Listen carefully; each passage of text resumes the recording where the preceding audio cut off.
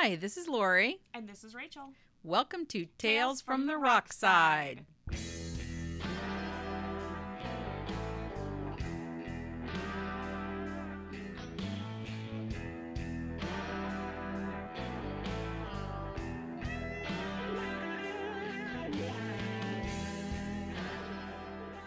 Hi, Rachel. Hi, Mom. Lori, whatever. Are you ready for this week's podcast? I am. Let me guess. Is it about Elvis Costello? First name, right. Second name, not right. Nope. Today, it's Elvis Presley Part 3. And the last part. The final Elvis. The final curtain. The final Elvis. When we get done, we can say Elvis has left the building. He wasn't in this building very long. No, but do you know what that means? Yeah, he's dead. No. That's what I always heard. Oh, shit. It's fine. I spilled a little bit of coffee. It's fine. No, at the end of every concert, they got to where they had to say Elvis has left the building, because if they didn't, people kept cheering for more encores. That's cute. So they had to come on. So they had to come on and be like, and do an announcement. Guys, he's fucking done. Yeah, they'd have to come over the intercom and say Elvis has left the building, so people would stop cheering, asking for another encore, and they would just leave, go home. Yeah, that's funny. So, do you want to do a quick catch up of where we're at in his story so far? For me? Yes. Rachel does it? That's what we did last week. Oh yeah, well, I think I paid more attention when I was sick. Great. No. You're like, I'm gonna get your ass sick for every podcast. He went to war. Yep. Well, maybe go to war. Well, yeah, whatever. He was in the army. He was in the army. They cut his hair. That was the whole thing. Yeah. I'm gonna burp. Okay. Wow. That was beautiful. What happened when he was in the army? He went overseas, went to Germany. Yes. And he met Priscilla. Yes. But he was kind of still hoeing around. Yeah. And how old was she when they met? Like 14, yes, right? That's right. Yeah, I put a picture on the. I'm gonna burp again. I'm so sorry. What is happening? We just had donuts and coffee. We'll be real. I think we don't do this every week, but we had donuts and coffee from this. We got donuts from this place called Rush's Bakery in Reynoldsburg, Ohio, and they were unbelievably good. Yeah, highly recommend. Yes, they're not a sponsor, but if they want to sponsor us and pay us in donuts, we would be very happy. And very fat. True. Which, I mean... They were extremely So I guess good not that different. So anyway. Sorry. So he met Priscilla, and then, by like her senior year of high school, her parents were like, yeah, whatever, you can go live with Elvis. Yeah, she came back over. And they were like, but you have to live in the guest house. Well, that wasn't happening because, come on. So they were living together, and they were fucking, I'm assuming. I don't know. Sure. As much as Elvis did. I mean, it's not that he never had full penetration. I mean, they had a baby. Well, yeah, that was later, though. I'm just saying, they did have a baby. Yeah. But he was very weird about, like, you know. He liked rimming? I don't think he liked rimming. I think he liked heavy petting. Well, that's not as fun. Yeah. Anyway. Whatever.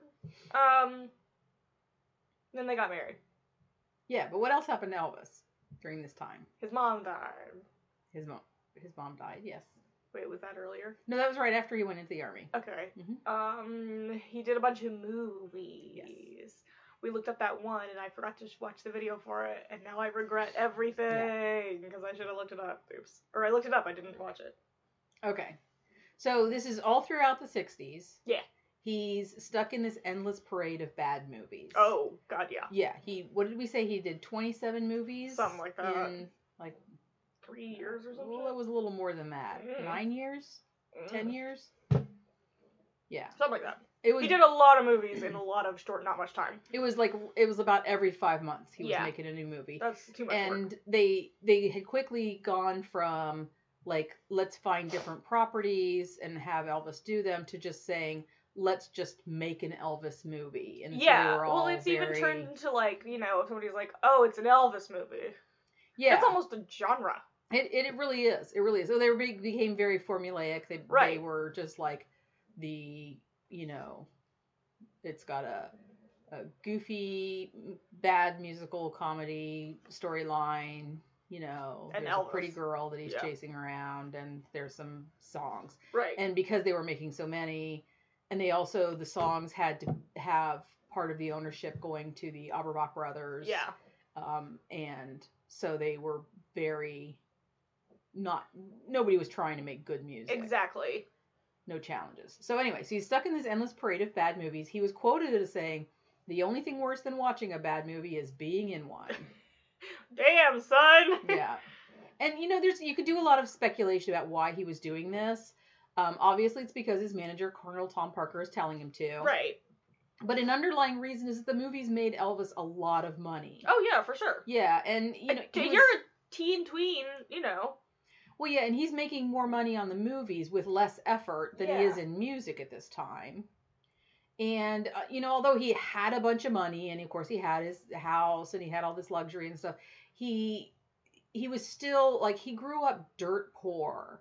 So that anxiety, I don't think it ever really left him. Probably not. It's the same with people who grew up in the Depression era. Yeah, and he was not a greedy person per se, but he was real paranoid about anybody taking advantage of him. And he also was in that situation where it's like, you're going to pay me how much? Okay, I'll do it, because I have to constantly have money coming in. Otherwise, we're going to end up poor. Yeah. When, really, he probably should have just got a financial advisor or something. Yeah. Probably would have been fine. That's the other thing is that throughout his whole life, the person that was ostensibly in charge of his finance was his father, Vernon Presley. Oh, okay. And it wasn't that Vernon mismanaged, it's just that he didn't have the experience or training to manage money on that level. If they were dirt poor, then what was, Yeah, and I mean, he tried to curb Elvis's spending some. Right. But he, like I said, he didn't have the training to deal with that kind of money and to be putting it into things that would, grow the money or protect it. He just didn't have the ability to do that, And Colonel Parker would always say, "I don't do the financial stuff, so you can't blame me for Elvis doing these monies." But he really did. Yeah. Because the thing is that a lot of the projects that he pushed Elvis into doing were things that would then also turn money into Colonel Parker. Right. So he did have an interest in the money. Yeah. And he was aware of what was going on. Yeah, Elvis should have had an accountant. He really should have. Yeah, an outside person. Yeah. So, and throughout the 60s, music is undergoing a real sea change, obviously. Oh, well, yeah. The leaders of this change were the Beatles. Obviously. Elvis had sent a congratulatory telegram after the Beatles had their record-breaking appearance on Ed Sullivan. Uh-huh. And in 1965, he had an awkward meeting with them at his rented Hollywood home, at Elvis's home, which apparently was super uncomfortable. They said from the outset there wasn't going to be any filming or pictures taken from it. There's one blurry picture of them in the driveway, and that's it. Uh-huh. But I guess they really were uncomfortable. John was uncomfortable, so he was making his sarcastic comments, which Elvis didn't know how to take that kind of stuff. And apparently Ringo just wandered off and played pool with one of Elvis's toadies. And why everything you just said about Ringo made so much sense. They said Ringo George just was super disappeared stoned. on a bucket. That makes sense too. So he really wasn't communicating. Paul was the only one that was really making a real effort. A real effort. And later on, John was just he's a god to me. I'm sure he was just scared. Yeah. Yeah, it was John's defense mechanisms that were making him crack wise, which he always did. Ringo. His fucking spirit. Well, apparently they Ringo's the best. Well, apparently what happened was after some real awkward talk, somebody was like, "Oh, we've got some guitars. Let's jam a little bit." Right. Which they did and helped a little bit, but they were still awkward. But they were somebody said to Ringo, "Oh, we don't have any drums for you," and he's like, "All right, I'll go play pool." He's I don't give a shit. Because Ringo is the fucking best. I love that Ringo was just you guys have fun. I'm not gonna do an accent. Well, yeah. Obviously. He was like, y'all have fun. I'm gonna go play pool with these guys. Exactly. Bye. Exactly. Which is a very that's what I would do. Yeah. You peace out. Yeah, exactly. You'd be like, these guys aren't awkward. See you later. Yeah. But Elvis he was conflicted about the Beatles. He felt some jealousy over their success, but he admired their music. Right. And he felt he was being usurped, and in the wake of the Beatles' exuberance, he felt old-fashioned. He seemed old-fashioned. I mean, at that point, he kind of was. He was. And it hadn't been that long before that he was considered to be the yeah, rebel. Oh, yeah, exactly. You know, we're talking a 10-year maybe time. 10 years, yeah. I mean, from 50s to 60s to 70s, there were so many big gaps. And even 80s, the gaps are fucking nuts. Yeah, huge changes. He struggled with feeling unworthy of his success, and he briefly dabbled in some New Age alternative religious thoughts. Much of it he learned from a man named Larry Geller, who was a hairdresser who was working for Jay Sebring. Oh, no way! There's a name for you. Huh. Who then became Elvis's personal hairdresser, not Larry Geller. Jay Sebring. Not Jay Sebring. Larry Geller became... That would be a talent I didn't know Jay Sebring had. Well, Jay Sebring was a hairdresser. Who am I thinking of? I don't know. I'm thinking of Jay Leno because my brain... No. Jay Sebring was the guy who was Sharon Tate's close friend. Now I'm there. Yes, who was then murdered by Guess the whose coffee family. hasn't smacked in yet? Yes. Mine. Because I was going, Jay Leno? No. Jay Sebring. Got it. Never mind. Yeah, this guy worked... My bad. This guy worked for Jay Sebring. Like, Jay Sebring had some his own salons. Yeah. And he worked for him. And then he went and cut Elvis's hair one time, and they were talking about religions. And this guy was real into a whole bunch of new agey stuff. Yeah. So then he recommended some books to Elvis, and then pretty soon Elvis was like, "Why don't you be my personal hairdresser?" And then the guy was kind of, his spiritual advisor, like a guru, a little bit. And that just happened. That only went on for a couple of years. Right. The spending continued unabated. He bought a ranch in Mississippi for $450,000. Jesus. Calling it the Circle G Ranch. The G stood for Graceland. G, not J. G. So it's not the Circle Jerkle. No, it's the Circle Graceland Ranch. Or the Circle G, but the G was for Graceland. Okay. I'm losing my mind. You can settle down now. I'm trying. I just slammed 2 donuts and coffee. Memo to Lori. No more sugar before Rachel does the podcast. I can feel my insides. Okay, he bought this ranch. He filled it with horses for him and Priscilla and all the entourage. Aw, everybody had their own pony? Yeah, then he bought all the gear, and then he bought thousands of dollars of Western clothes for everyone. Like, they went on this shopping spree. They were like, oh, well, if we're going to be riding horses, we got to have Western clothes. So they bought, like, designer Western clothes, not just for him and Priscilla, and all the entourage, and all the entourage's wife. So this is thousands of dollars. This is a huge spending spree. I mean, it's really cute, the idea of being like, well, we got these horses, and we're going to ride them, so we all need new outfits. Yeah, well, and I think the other problem is like Graceland, after he bought Graceland, and he bought a couple little parcels of land around Graceland, but then the area started to build up more and more, so he didn't have, like... land. Yeah, he didn't have that privacy Which that makes he wanted sense. to have. Then they decided that they needed pickup trucks to drive around the property. But they just got horses. But you gotta be able to drive around. You can't, like, the horses are for leisure riding. They're not for, like, traveling. Got it. So he bought 8 trucks and house trailers for everybody in the group. Did they need 8? Well, he had 8 members of his entourage, so everybody had to have their own truck. Couldn't split? That's what Elvis thought. Timetables? Nope, come on, people. Needs it. So this little Western excursion would last about 18 months. It's not very long for the amount of money. And then they sold the ranch for $440,000. Okay. There was a $10,000 loss there. Yeah.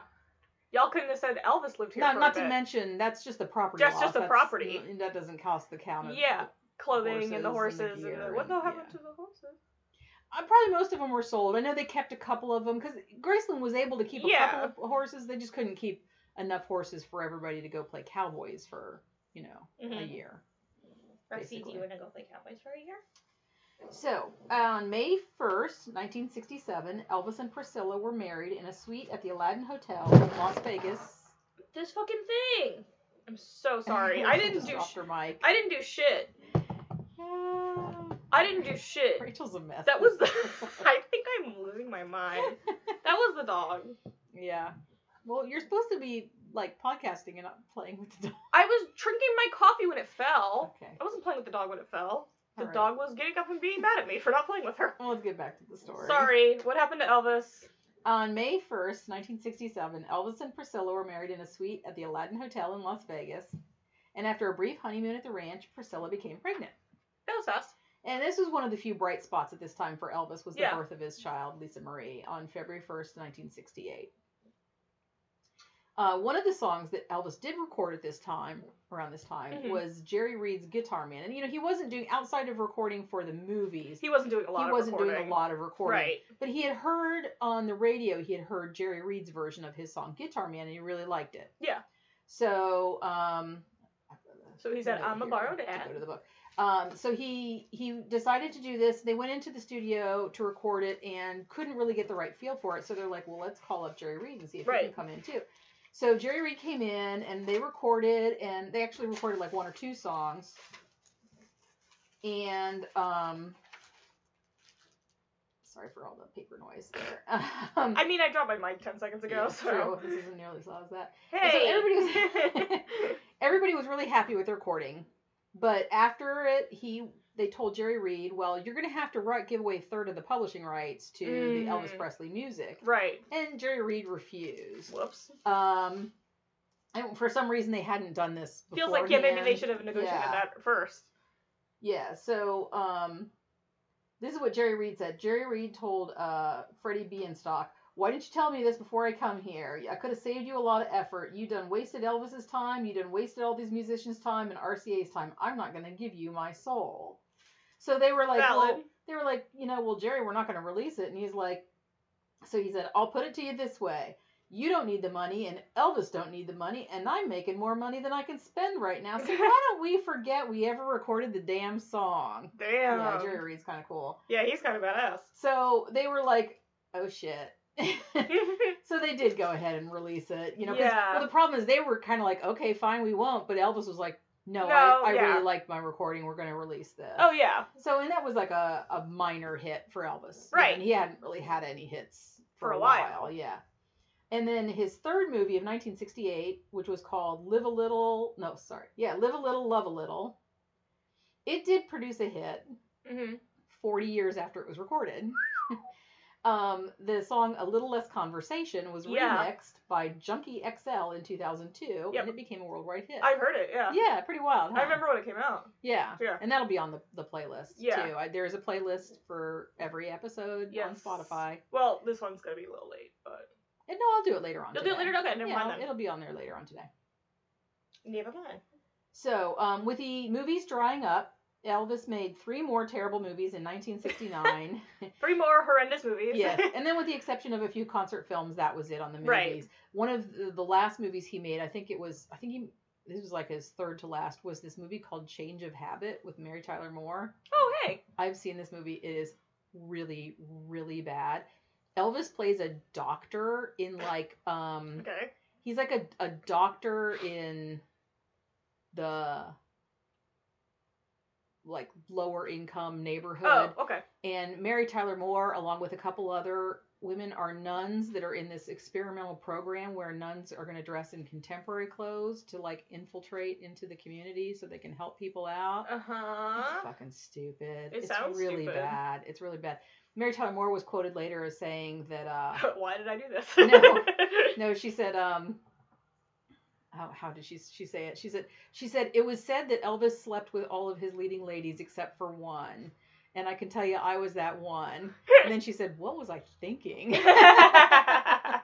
That's pretty good. Which is pretty cute. That's pretty cute. So the movies are drying up, and so Colonel Parker maneuvered a deal with NBC to broadcast a Christmas special. Oh yeah. Recorded in late June in Burbank, California, The Simple, which was simply called Elvis, aired in December 3rd, 1968. And initially, Elvis didn't want to do it because Colonel Parker's vision had Elvis singing Christmas carols. Right. And Elvis was like, I don't want to do something cheesy. Yeah, I mean, I'm with him on the Christmas carols thing. Yeah, I think, I love them. You I can find them so fucking cheesy. So many old Christmas carol specials on YouTube. I love the specials. They're amazing. No, I love the specials. Sorry, I just told the dog to go away. No. It's a little whisper. It was that was the ghost. That wasn't Mom. Anyway, so she wants attention. I mean, she's welcome to come up and sit with me, but come on. Anyway, oh, There goes the cord again. See, I told you she was the one who did it. Oh, you're such a troublemaker. I told you it was the Anyway, dog. go back to Christmas specials. I'm so sorry. No, Christmas specials are great. I hate Christmas carols, which is a completely different and separate thing to me. Oh, I don't mind them in the context of a Christmas special. No, in the context of a Christmas special, it's fun. fun. Cher singing "Oh Holy Night" is Cher's is amazing, and everybody should see that. It's on YouTube for free. Yes, that one's great. Wonderful. That one's really good. And the Judy Garland one is fantastic. Well, yeah. Because but I don't like to just hear them out and about. No, I got you there. You know what I'm saying? Yep. But anyway, so back to Elvis. The special's producer, Bob Finkel, had a different idea. This dog is such a pain in the ass. I'm trying to hold my pages, and she's just like in my hello. face. Right, Roxy. And then as soon as we get done with the podcast, and I'll be like, oh, I can pet you now. She'll be like, I'm not interested. Yeah, I know. That's because she's an asshole. Yeah. Anyway, the show's producer, Bob Finkel, had a different idea. He wanted to center the show just on Elvis, performing Elvis's material, performing stuff that Elvis wanted to sing. Steve Binder was hired to direct it. In a Santa hat. Steve Binder was hired to direct it, and they came up with a concept that would portray Elvis's career through his songs, connected by the song Guitar Man. Oh, cool. An informal segment was planned featuring Elvis talking to members of his entourage, which changed a little bit as time went on. Right.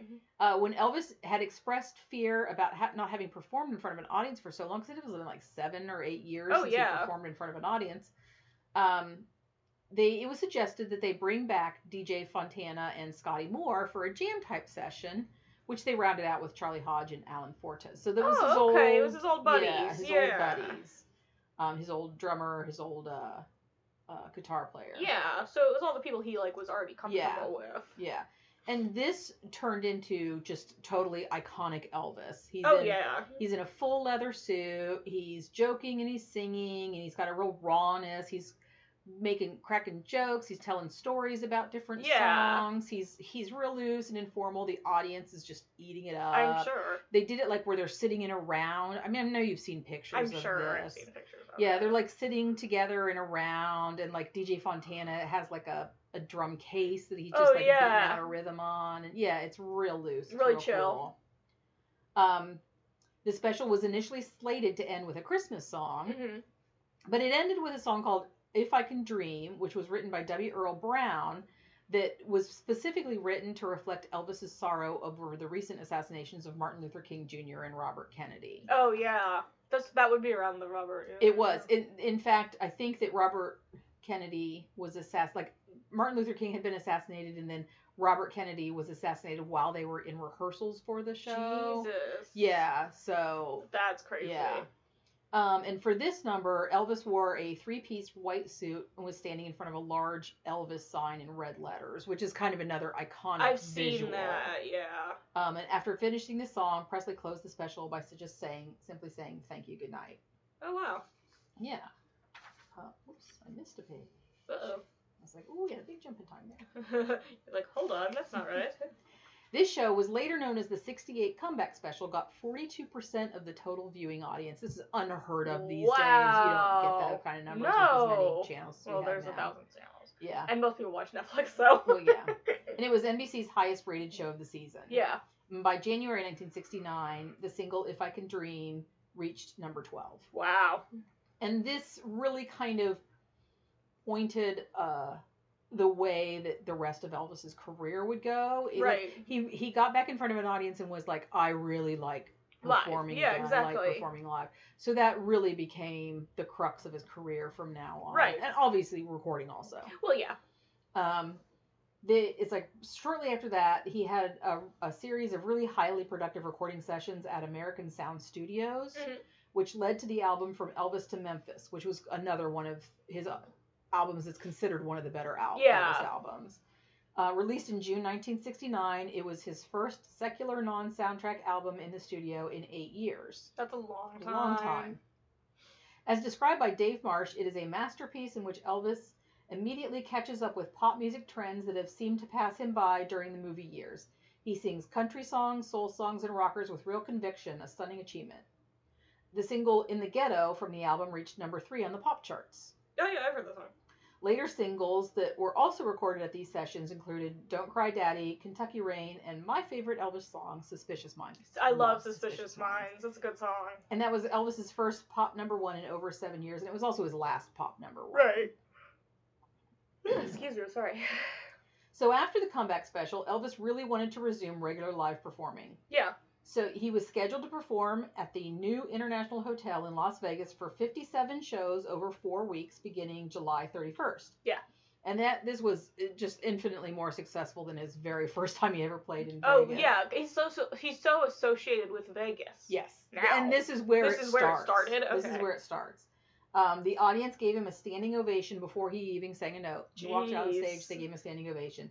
As soon as the performance over, another standing ovation. And then he was called on for an encore, which was Can't Help Falling in Love, and another standing ovation. Jesus. Yeah. So Colonel Parker then negotiated an unprecedented contract with the hotel for 5 years, where Elvis would play every February and every August, and he'd get $1 million a year. Yeah. Yeah, it was very lucrative. That's nice. And that was just Vegas. That was just Vegas, he was yeah, still, exactly. Then they put him on a pretty regular touring schedule around the country. Elvis was opposed to recreational drugs. And he met President Richard Nixon on December 21st, 1970. This is weird. I've seen that picture. Really weird. Elvis was the one that did it, and Nixon was just like, okay, sure, whatever. Elvis felt like, obviously it was good publicity felt it was good publicity for Nixon. Yeah. And it might help get the youth on Nixon's side. Right. And Elvis, there was why Elvis? Well, I'm not really sure. He wanted some kind of validation. I don't know. So he asked for a badge from the Bureau of Narcotics and Dangerous Drugs to certify Elvis as being someone who's going to help fight. A narc? He's a certified narc? Basically. Lame. It's really bizarre. That is weird. It was really bizarre. And at the time, he's totally strung out. He's taken so many prescription drugs at this time. But there's a prescription. They're not considered. Yeah, like I said, of course, the use of prescription drugs continued unabated. Yeah, I would recommend that if you're curious about the use of prescription drugs, everybody should watch The Pharmacist on Netflix. I watched it in one sitting, and it was wild. Yeah. So everybody watch it. I won't spoil anything. It was really good, though. Okay. Elvis and Priscilla separated on February 23rd, 1972. How old was their daughter at that point? Not very old. She's 4. Yeah, that's young. Yeah. Elvis had this he didn't, he had so many hang-ups. He kind of, he had some quirks. Yeah, one of his hang-ups with sex is that he didn't like to have sex with a woman who has had a baby. Okay. I think it's because it was now she's a mother, so she's sainted. So you shouldn't do something dirty with her. Well, that's boring. Yeah, I know. So basically he wasn't having sex with Priscilla at all anymore. And this is a girl, I mean, she's I was going to say 20s? Maybe 20 something or yeah, I mean, she's still young. Yeah. She's still, now of course she's, had for a while there had been I'll do everything that Elvis wants me to do. But you can tell if you look at pictures, she kind of stops. She stops dyeing her hair. Yeah, she chills lives her life with the makeup. Yeah. She's probably kind of easing herself off of the drugs. Probably. So yeah, she's kind of growing up. Well, yeah, I mean, she probably had to. He married a child, and then she grew up, and they grew apart. Yeah, she probably had to ease off the drugs if she still was breastfeeding. Well, yeah, for sure. She probably stopped. I haven't read anything, but she probably did stop when she got pregnant. Yeah, exactly. And she also they had met this guy who was a karate instructor. Elvis was super into karate. His whole life, Elvis. I didn't know that. That's cool. Super into karate. Oh yeah, there's a lot of times he would break out into karate moves on stage. There's a whole bunch of videos of him doing karate. I know. It's crazy. But what a little dweeb. Yeah, they had met this guy named Mike Stone who was a karate instructor, and then it was recommended that, Priscilla should study with him. And then, of course, Elvis is, that's it. So then Elvis I made the universal signal for fucking. Yes, with her fingers. With my fingers. So elegantly. And I forgot this was only audio. Yeah, so basically Elvis is gone touring, and there's this hot young karate instructor. Priscilla's boinking the karate instructor. Rexy, don't pull my mic out again. She was really close.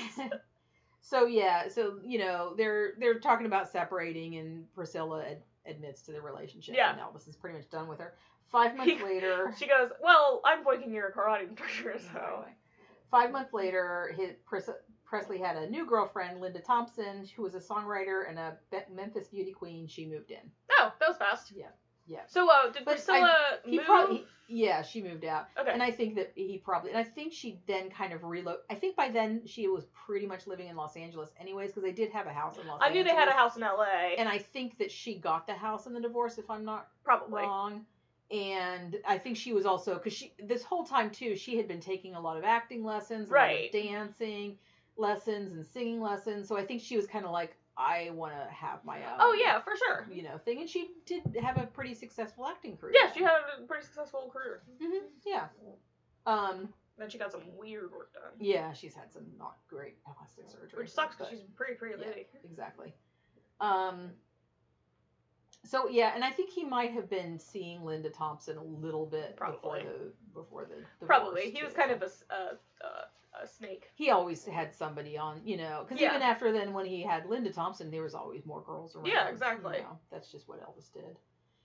In January 1973, Elvis performed 2 benefit concerts for the Kauai Lee Cancer Fund. Kauai Lee Cancer Fund? I'm not sure. I don't know. Filming a TV special called Aloha from Hawaii, which would be the first concert by a solo artist to be aired globally. So they aired this all across the world at the same time. I've seen clips Pretty of wild. it. Ooh, sorry. His costume by now is what people associate with Elvis, which is the high-collared jumpsuit, embellished white, studded all over, big old sleeves, big old bell bottoms, that giant belt. Yep, the big old belt. It's like a WWE belt. Yeah. And he had for all the wrestling people out there. And then he had a cape that he put on at one point. Yes, I've seen. That had a studded American Eagle. So he'd turn around and he'd spread his arms out, and you'd see this giant cape with an American Eagle on it. And then the other thing he used to love to do in his concerts is he would have like a whole bunch of scarves. Yeah. Just kind of like hanging around his neck. Yeah. And then when he would sing to the audience, get down in there, he'd like take a scarf and wipe it on his face and then give it to one of the pretty girls that are in the front. Ew. And they'd be like just screaming and creaming their pants and everything. So. But it probably smelled like sweat. Yeah, Elvis sweat. That's so gross. Rachel's Elvis sweat. I make my boyfriend, if he comes home from work, he does mechanics and stuff like that. Yeah, but it's not Elvis sweat. Even if he was Elvis, I'd make him take a shower before he wants to snuggle cuddle. I'm not into it, but whatever. I don't get it. The sweat thing makes me kind of like bleh. Yeah, it's funny because I've even seen like on that's still a thing people do. I just think it's gross. I've seen on Antiques Roadshow, some people will bring in like, Elvis gave me this just to see. Ew. What's the value of it? Did he rub his nuts on it first? Like, come on. Well, I mean, like, there was one lady that was on that I think he gave her, like, it was either a shirt or one of the jumpsuits or something. Oh, yeah. Yeah. So, weird. Anyway. What, he just stripped down and gave her a jumpsuit? No, like, she met him afterwards, and then, like, he sent it to her. Got it.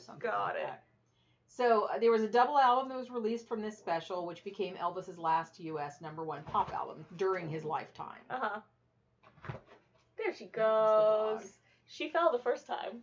She got it this time though. Yeah. Good job, Baxie. All right, are we back to the story? Yeah, I was just congratulating. You have to ignore the dog. I had to congratulate her. By 1973, Elvis's health is in a major, serious decline. You said the words "ignore the dog." I know, and then she's right in my lap. Yeah. Now he's under the care of Dr. George Nicopolis, and Elvis is on a daily regime of uppers, downers, sleeping pills, and the painkiller Dilaudid. Oof, he's on quite the cocktail, huh? Yes. He's constantly touring. He did 168 concerts in 1973. Yeah. That is a lot of concerts. That's a lot of concerts. And, the other thing, what do we know about Elvis? What's the other thing we know about Elvis? In regards to something that contribute to your health. He liked food. He liked to eat. We found a cookbook about him We recently. did. We were just in a thrift store, and we found the cookbook called Are You Hungry Tonight? Are You Hungry Tonight? Which is It's hysterical. You can't tell me that's not the best fucking name. We did not buy it. We decided that was against our health. Well, also I glanced through it and I was like, I think I have recipes for most of probably. this stuff in here. It was all real Southern. It's real Southern. Home fried. They did have the recipe for the fried peanut butter and banana sandwich, which I said I have made one time. I've never made one. Delicious, I was in a real dark place. Yeah. So, I probably won't ever have it again because I was going through some shit, which is why I made a peanut butter and banana sandwich fried. But, I mean, if you're having a happy, healthy day, maybe it is good. And they also had But it brings back some memories. They had the full recipe for the wedding cake. Which was, how many tiers was it? 13 tiers or some shit. It had this is how you do the piping. This is how you do it. Yeah, it was crazy.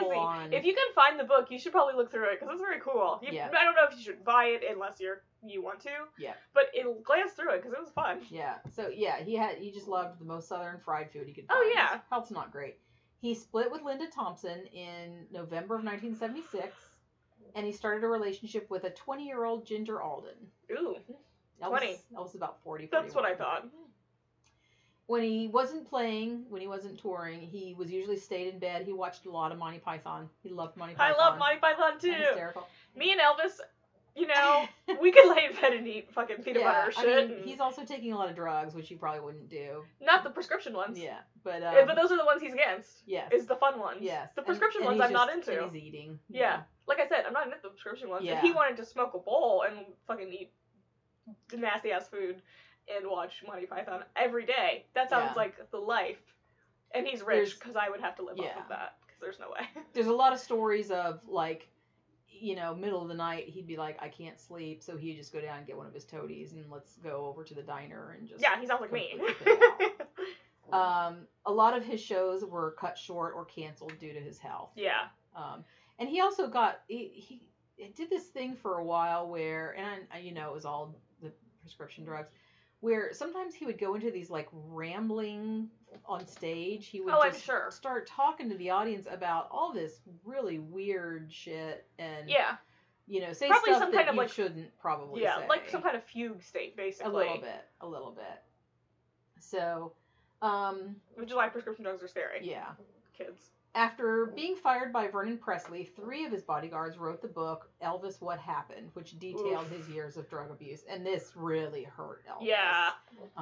Yeah. He was very upset because this was the first behind the scenes glimpse, and it happened when he was still alive. When he was still alive. Yeah. Did he get his narc badge taken away? No, I don't think so because this is all prescription. Yep. That's not. If he would just had smoked weed, he probably would be fine to this day. He might be a little chunky, because, some weed plus delicious southern food. Sure. But... by this point, he was suffering from glaucoma, high blood pressure, liver damage, and an enlarged colon. Yeah. Each magnified, probably caused by drug abuse. Yeah.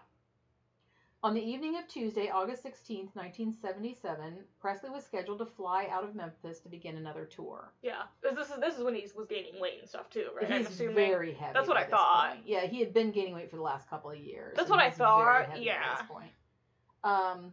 That afternoon, Ginger Alden discovered him in an unresponsive state on the bathroom floor. Yeah. According to her eyewitness account, Elvis looked as if his entire body had completely frozen in the seated position while using the commode, and had then fallen forward in that fixed position directly in front of it. Mm. It was clear that from the time whatever hit him to the moment he landed on the floor, Elvis hadn't moved. Was it a heart attack? Yes. Yeah, that's what I thought. Yeah. Attempts to revive him failed, and his death from cardiac arrest was officially pronounced at 3:30 p.m. at the Baptist Memorial Hospital. Yep. Now, his doctor, Dr. Nick, was charged, but... yeah, that was his nickname, Dr. Nick. He was a real... Yeah, he's a real pill pusher. Is he? Yeah. Is he? I think The Simpsons absolutely took him. Okay. Yeah, absolutely. Okay. There's no way that The Simpsons didn't know. Hi, Dr. Nick. There's no way that The Simpsons didn't know that Elvis's doctor was Dr. Nick. God. Yeah, no way. Not as only in 1995. Exactly. I love. There's some really great Simpsons episodes of Dr. Nick. The early seasons of The Simpsons are so good. Dr. Nick was charged but exonerated of criminal liability for Elvis's death in 1981, but in the first 8 months of 1977 alone, 8 months, he had prescribed more than 10,000 doses of sedatives, amphetamines, and narcotics, all in Elvis's name. Jesus! I know. Wait, how many, do you know? Probably not.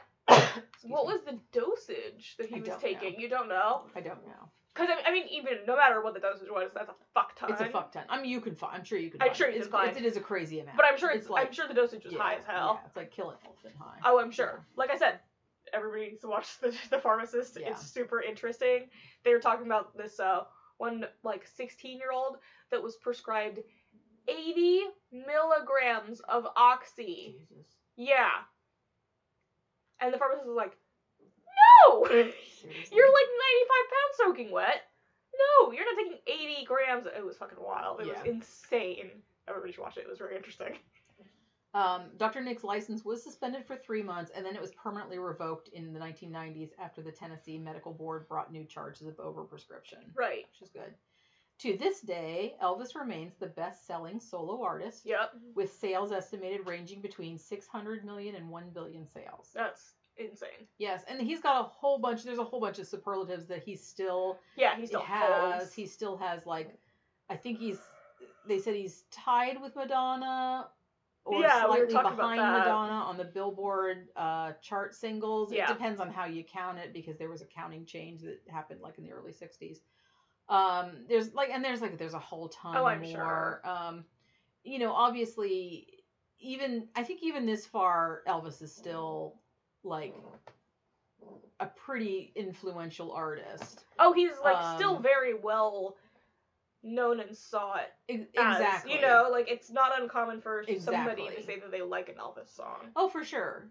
And then just that whole like his whole story is so like the iconic rise and fall of a pop star. It really is. It's just what you think of. And then the last thing I guess I mentioned, I didn't write anything of this down, but there's been the persistent rumor for years that he's alive, that he didn't really die. It's not as nearly as what it was like in the 90s. I remember in the 90s it was one of the first like like playground celebrity conspiracy theory crap that you heard. It was like Elvis is still alive and Marilyn Manson removed his ribs so he could suck his own dick. Well, those were like the two big ones. Oh, and then Tupac was still alive apparently too, which he's not. Sorry. Well, there was like in the 80s and 90s, like I would say probably once a month, one of the tabloids had an Elvis was spotted. I remember those headline. Yeah, Grandma used to get them.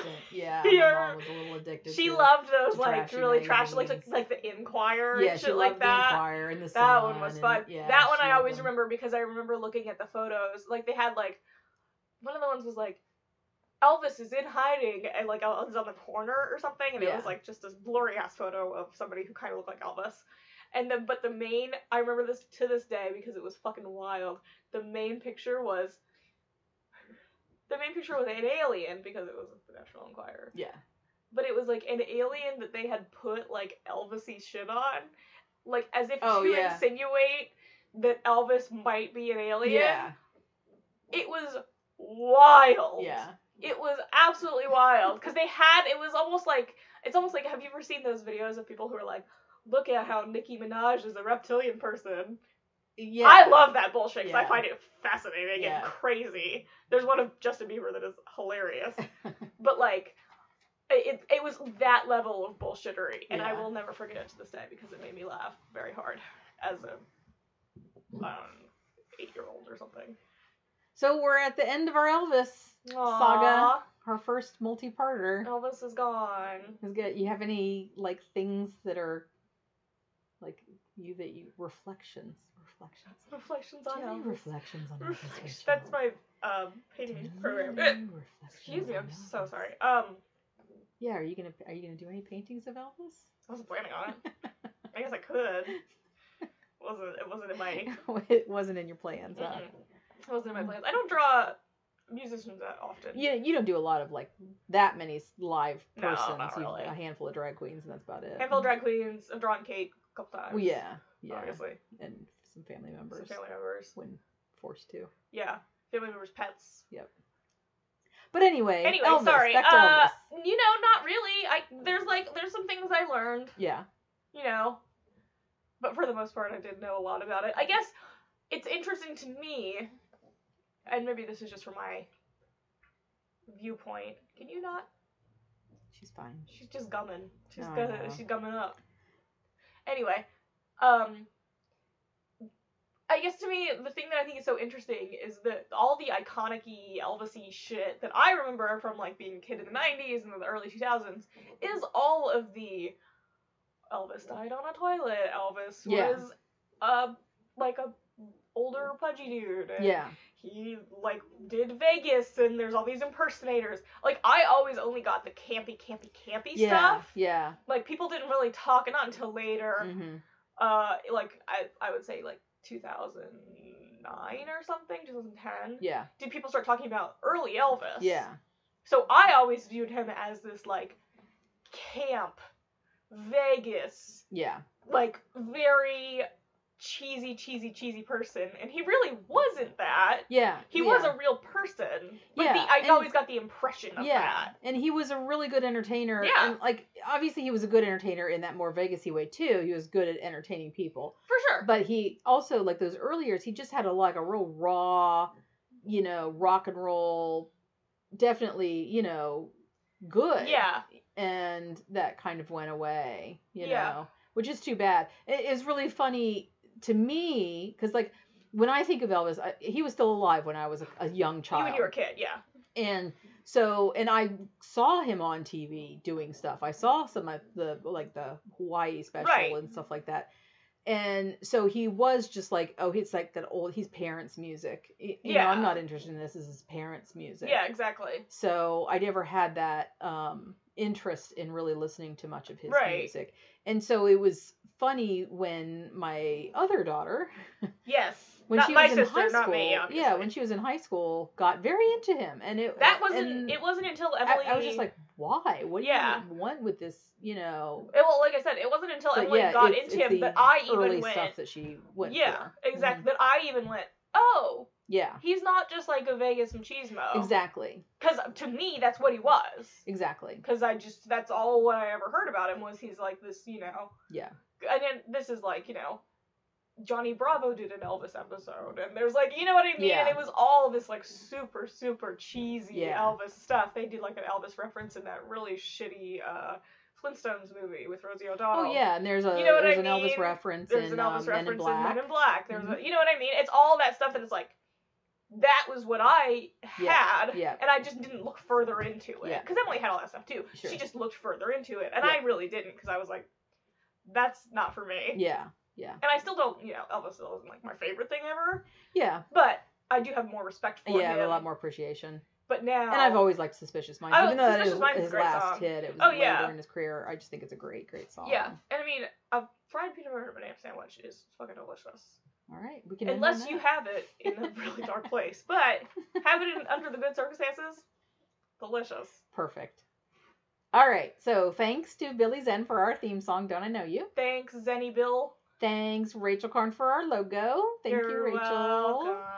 We have an Instagram, Tales from the Rock Side. We have a stupid dog too. We have a thank you, stupid dog. We have a Facebook and a Twitter, Tales from the Rock Side. Yeah, how's the Twitter going? Please follow. I don't know, honestly.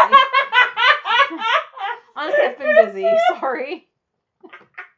I'm not how's used. The Twitter going? I don't fucking know. I'm not used to getting on Twitter. I know. That's why I don't have one. Used to it, so I do need to get into the habit of checking it. How's Twitter going? I don't know. Aren't you supposed to be our social media hype man? I'm really bad at Twitter. I said from the outset I can't do Twitter. Maybe we can get Roxy to do it. Roxy, will you be... Wait, Roxy or Roxy? Roxy the dog. Okay. Anyway. She like saw something outside. She's like, hello? Please rate us, review us on iTunes. We literally want to grow, and recommend us, please, to everybody you know. Yeah, even if they don't like girls or music or stupidity. If they don't like stupidity, maybe don't recommend us. If you've got any suggestions for upcoming we're out episodes, we're certainly we're kind of out of the 50s, and not to say that we won't ever do anything in the 50s, but we're kind of going to start moving into the 60s. We might take a little break from the 50s. Yeah, we might even do like a one-off here. Let's do a one-off like 80s or something, just for funsies. I was thinking, now next week we are on vacation. Yeah, well, I'm not. You are. Yeah, but we won't be recording next week. Yeah, unless you just want me. Well, if you really want to, you go for it, Rachel. Here's the thing: no one wants just me. Get on the mic and just ramble for an hour. Go for it. Today I'm here to talk to you about, I don't fucking know. That would be really amusing. Anyway, that's because my mind is insane. Yes. So, yeah, that's it. Keep listening. Oh yeah, and rock on, please, and continue to rock, and keep on rocking in the free world.